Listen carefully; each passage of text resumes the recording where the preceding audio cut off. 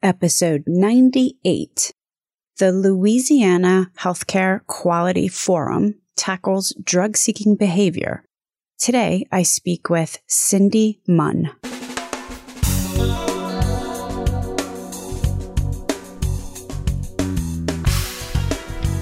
American healthcare entrepreneurs and executives you want to know. Talking. Relentlessly seeking value.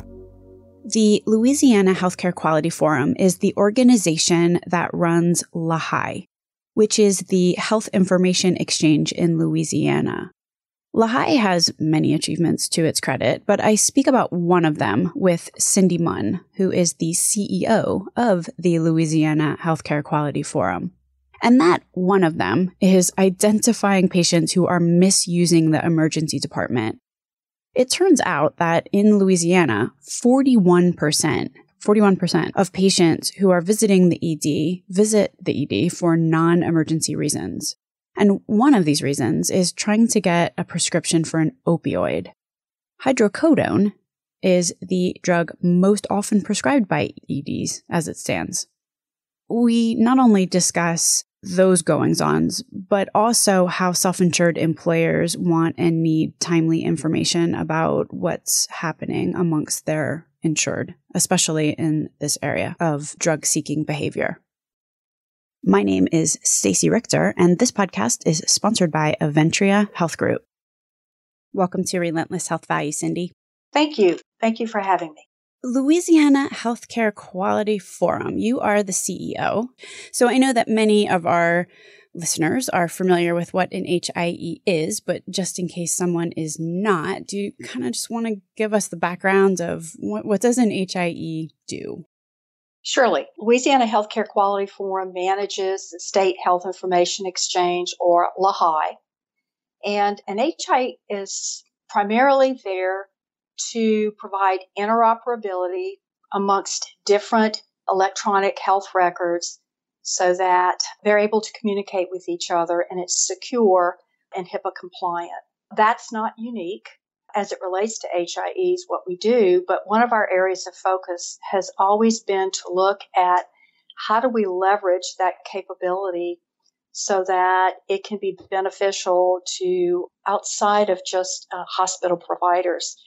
And that's one of the things that we focused on, and we've identified a way to help managed care organizations as well as self-insured employers.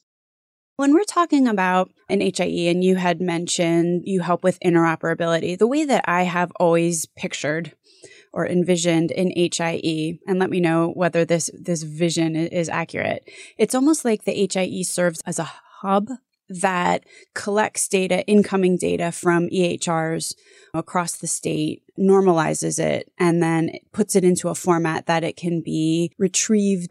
So the data is collected, and then people can log in and see the data that is coming from their peers and organizations elsewhere. Would that be an accurate way to sum it up? Yes, that's accurate. It allows the provider to get the full longitudinal view of the patient's history coming from different providers and EHRs.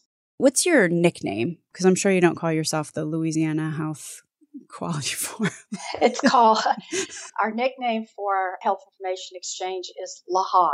I know a lot of what many HIEs have been focused on, the very, very valuable information about patients who have gone to the emergency room. If a patient goes to the emergency room to notify their providers. Is that the case also with LAHI? We've always had the capability with our exchange to notify providers. Many of the challenges that most HIEs have faced is interfacing providers at a fast enough rate.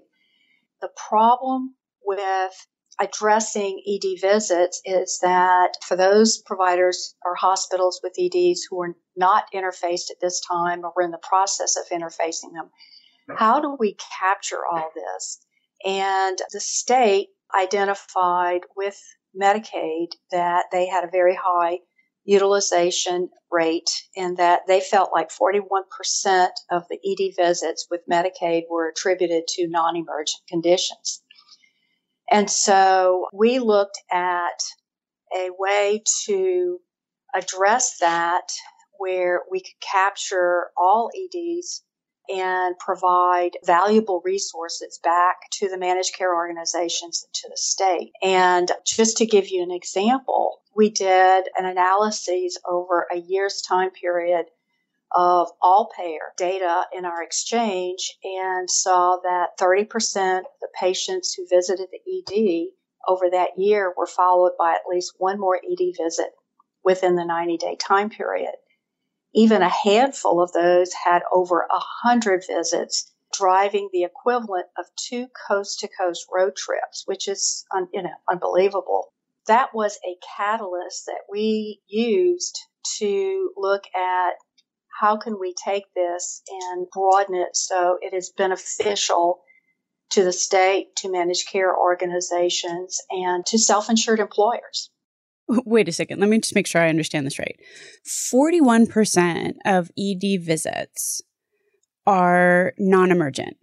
That's with state Medicaid. They identified 41% were non-emergent. Wow. And 30% of individuals who visit the ER once come back within the next 90 days. Let me give you a couple examples. And what we saw with the top 8 reasons is primarily for some type of general pain, back pain, typically coming from the hospital setting. Typically what you're seeing is drug-seeking behaviors. For example, I see one here. I'm looking at the data, 27-year-old male had 296 ED visits to 2 facilities and traveled over 1,200 miles. Yeah, you said that before. So is that a very slim person? I can't even imagine. I mean, that's just like every day you're going to the emergency room. It is unbelievable, but when you look back on what our state reported, the most commonly prescribed medication in Louisiana's emergency rooms is hydrocodone. So you're seeing a pattern. It's not all patients, but it's something that it's definitely an issue. I'm looking at one other one, which is even more amazing, a 34-year-old, 92 emergency department visits, traveled almost 12,000 miles to 13 facilities. And again, it just causes you to pause because what happens is if, and this is where the health information exchange can be useful, is that once you start identifying that you have the data readily available and physicians can access that information, then it helps emergency room physicians who are participating in the exchange see the other behaviors and they know what's happening. But in addition to this, if you are a managed care organization or a self-insured employer, you're going to start seeing trends with your employees or with these members so that you can do more timely intervention. Whenever I had been thinking about an HIE and their services in the past, I always considered the information chain to be, this is an ED communicating with a patient's primary care provider, and ambulatory providers. But this is different. This is one ED really communicating with another ED if these people are traveling from one to another in search of a fix, it sounds like. Yes, we've done 2 things with this. Not all the hospitals. We have probably 60% of all of our hospitals participating in the exchange. So that emergency department, any ED that's participating in the exchange will be able to access this information. But for those who are not, what we did was build a clinical portal so that they could access this information during this transitional time period. Because it's very important for the emergency room physician to be able to see the previous visit history within emergency departments so that they can identify the potential drug-seeking pattern. And that must put a very large burden really on the ED staff. And it really speaks to, obviously, it's a microcosm of a much larger issue, the opioid addiction, which is rampant nationally. Was there something that drove Louisiana to handle this in this way? Well, besides the fact that our stats were pretty awful, when you looked at, we ranked 45th in the nation in ED visits, according to the Kaiser Family Foundation. And we were third in the national per capita ED utilization per thousand population. We looked at what were the common causes for ED visits. We broke it up 18 years and older, and then for children. And abdominal pain, lower back pain, headaches, these were in the top 5, and that leads you to suspect drug-seeking behavior. That's common. If someone goes to the ED and says, "Hi, I have lower back pain," that's kind of a sign that they know exactly what to ask for to get an opioid. Correct. It's a symptom, yes. You're also working with a lot of employers, self-insured employers.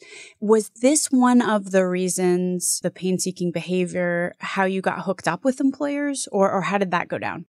2 reasons. I was visiting with one of my board members and who had just received large national self-insured construction company. And he had just received his report on his costs associated with health benefits. And he was very upset because the costs associated with ED visits were extremely high. And the question he asked me is, tell me what Lehigh can do to help me with this. So it started some additional conversations. And this tied quite nicely with what we were doing at the state level. And so we continued to talk. And his comment back to me, and let me just say that we are in the process of working with 4 self-insured organizations, and we have some waiting for us to visit with them. So this is catching on. The idea was, how do we help them leverage their internal resources or contracted resources, typically their care managers, so that they have information much, much faster than they would typically see. So they're not waiting for the claims data to come in and be processed. They get this information every 24 hours. And what they're able to do is act on it faster, utilizing the resources that they have. Now, one of the questions, and it's something that we're focused on now, is they're wanting us to aggressively get all of the emergency rooms, all of the hospitals to participate, because the value then goes up significantly. And what they've shared with me is at that point in time, when we have all the hospitals participating, then they can get much more aggressive on the drug-seeking activities that they're seeing as well. And so it's a win for them as a self-insured organizations. It improves outcome, it will reduce their costs. And then for us, it's generating additional revenue that we were always looking at ways to leverage the exchange, and how do we diversify our revenue stream. Employers were looking over their healthcare costs, noticed that ED visits were skyrocketing and causing a lot of spend. Obviously, you have a lot of data about those ED visits, and were able to help pinpoint that a large majority, or at least some sort of preponderance of costs, were attributed to perhaps the employer's employees seeking drugs. Is that? That's correct. And in addition, they want to take a more aggressive role in population health management for their employees. And what will help them is having more timely information, access to information relating to all ED visits. What do those case managers do? I mean, do these large employers have programs to counsel their employees about drugs and get them help? I'll give 2 different examples. There are 2 large employers that do have internal resources. They have their own case managers, and they want to utilize those. They feel like they can leverage their resources more efficiently by doing it that way. And there's another organization that we are notifying a contracted source that they use. Again, it's just a different approach, different groups, but they're going to take the same actions in that they are going to reach out to these members, these patients, to educate them about when's an appropriate time to use the emergency room and when it's not, and give them information on where they can go in the future if they have to go in, and contact information should they have questions. Again, and if this is a patient who has a chronic disease, this allows their case management group to be much more aggressive in getting involved in working with the patient relating to best practices associated with their chronic disease. So, and the other thing is some of these patients, and I'm speaking about Medicaid, but I'm sure it could be applied here. What we identified with Medicaid is that many of these patients did not even know who their primary care physician was. And so it helps to reintroduce the concept of there are times when you need to go to the emergency room, and all other times you really should be seeing your primary care physician because he looks at you from the holistic standpoint. What are all the needs that you have, not just what's bringing you to the office at that point in time. They're also focusing on scheduling appointments for these patients with their primary care physician. A benefit of the HIE is to help the employers understand there are certain patients who are using the ED basically as a primary care physician, and then helping those patients actually get a primary care physician, sounds like. Correct. That's correct. I could see how that would work if it's a patient with high blood pressure or diabetes. But if you've got a drug-seeking patient who's desperately seeking drugs, obviously, they have all kinds of incentives to still go back to the ED. Have the employers that you worked with or Medicaid or anyone figured out how to address that, or at least started to?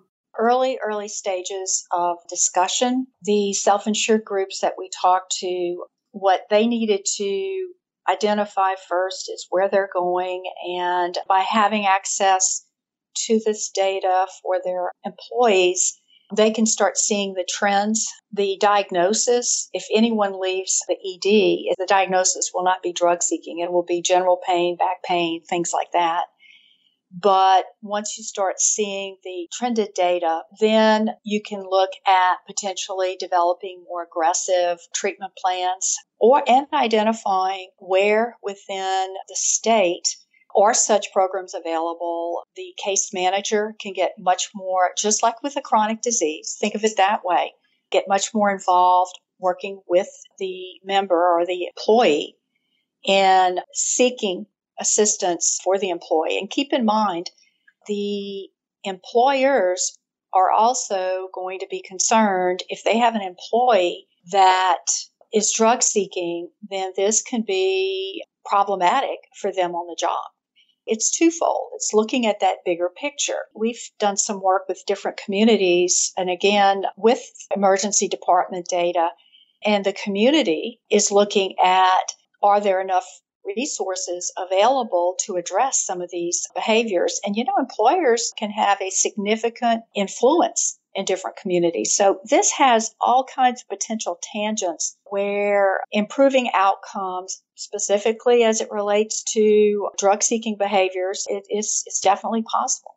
I know in the past, I've heard a lot about drug registries, opioid registries. Mm-hmm. In the case of Louisiana, has the HIE supplanted a separate registry? Is that sort of the trend? Oh, no, we're never going to supplant any registry. If anything, our focus will be on how to support or integrate with registries that are out there. That would be something that we would look at in the future. I know it's been discussed, but no, we would not look to take the place of a registry. As we're speaking in particular about opioids, but nothing for nothing, this pertains to your standard population health management type actions as well. Do pharmacists have access? If a pharmacy wants to connect to LAHI, they can connect to LAHI. The pharmacists in the state participate. The state has an infrastructure where they can access what has been prescribed in the past. But at this point in time, with the exchange, we've not aggressively recruited pharmacists, but we're structured where they can. And our priority had been hospitals and physician clinics. They're on our list. It's just the bandwidth to get everybody on board. One of the things that we've had discussions with the state pharmacy board to identify their specific needs to see if we can get pharmacist access faster rather than going to all the different pharmacies. What role do you see pharmacists playing? Do you see their role expanding? I'm married to a pharmacist, ironically. So you would know. I can tell you that if they have access to information that shows there is a potential problem, they can intervene in that, contacting the prescribing physician. And again, the prescribing physician, if you're drug seeking, you're going to go to different providers. So they will notify the prescribing physician that there's a potential problem. And so they can play a very, very critical role if they have access to the appropriate information. Pharmacists take their role very seriously, and they know how they can have a significant impact in improving outcomes as it relates to medications that are dispensed. On one hand, it would be a really good double check to make sure that the pharmacists had access to information such as we're discussing. I mean, not only for obviously opioids, but also just for population health management. I mean, there's a lot of pharmacists these days that are becoming more and more empowered members of medical neighborhoods. But I also could see that all of this, especially as it relates to patients who are desperately seeking something they're addicted to, that it's a very difficult situation. That if you're a pharmacist or even a provider, or even an emergency room, and you've got a patient who's demanding their level 10 pain for their lower back or abdomen issue, and you're saying, sorry, that's a tough spot. It is. And you mentioned the medical neighborhood. This is everybody, every group is critical as it relates to improving population health in the medical neighborhood.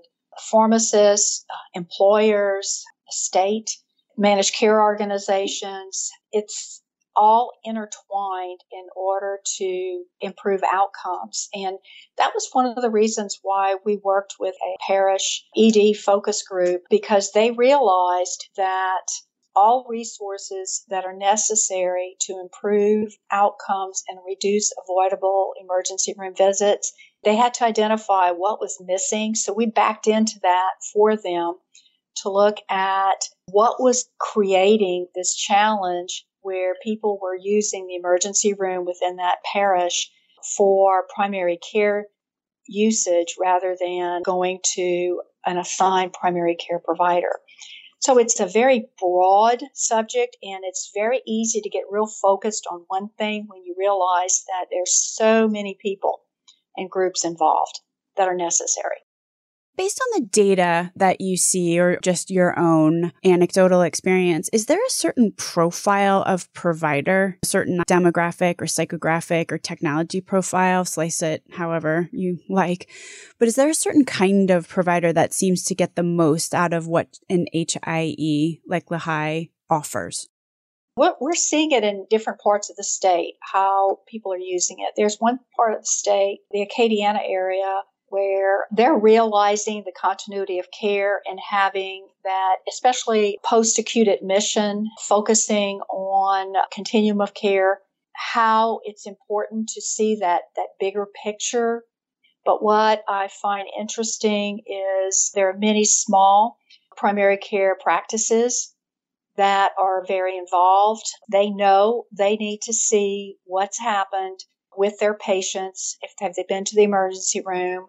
We have home health organizations that are involved in Lehigh. What's been posted by the home health organization? I think what's happening is that the past, the different areas of programs, home health, hospital, the physician practice, long-term care, they all operated in silos. What the Health Information Exchange is doing is also changing that mentality, and it's quite timely in that when you start looking at accountable care communities, accountable care organizations, providers need to look at this much differently and that it's all one. You've got to look at that bigger picture. What we're seeing is there's more of an acceptance and an understanding of the value that this brings in different parts of the state, where we're starting to see more traction as it relates to ACOs or shared savings.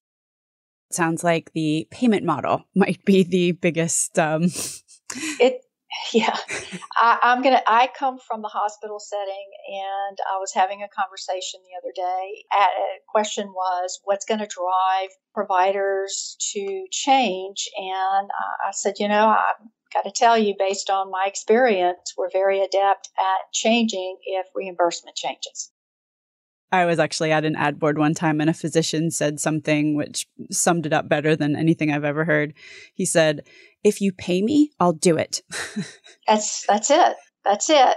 Where can people find more information about LAHI or the Louisiana Health Quality Forum? They need to go to our website, www.lhcqf.org, and it talks about LAHI as well as some of our other programs that we have implemented that also support providers in moving to this different payment model.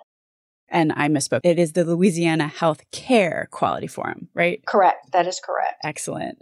Well, I thank you so much for being on the program today, Cindy. Thank you. I appreciate it. I enjoyed it. Links to everything discussed on the program today can be found at relentlesshealthvalue.com. If you visit the website, relentlesshealthvalue.com, you will also find a complete listing of all of the shows that we have published thus far with leading entrepreneurs and executives in the healthcare space today. Another cool feature is, you can subscribe to the show so that every week the episode is automatically sent to you, so you don't have to remember to go to the website to download it. Thanks so much for listening.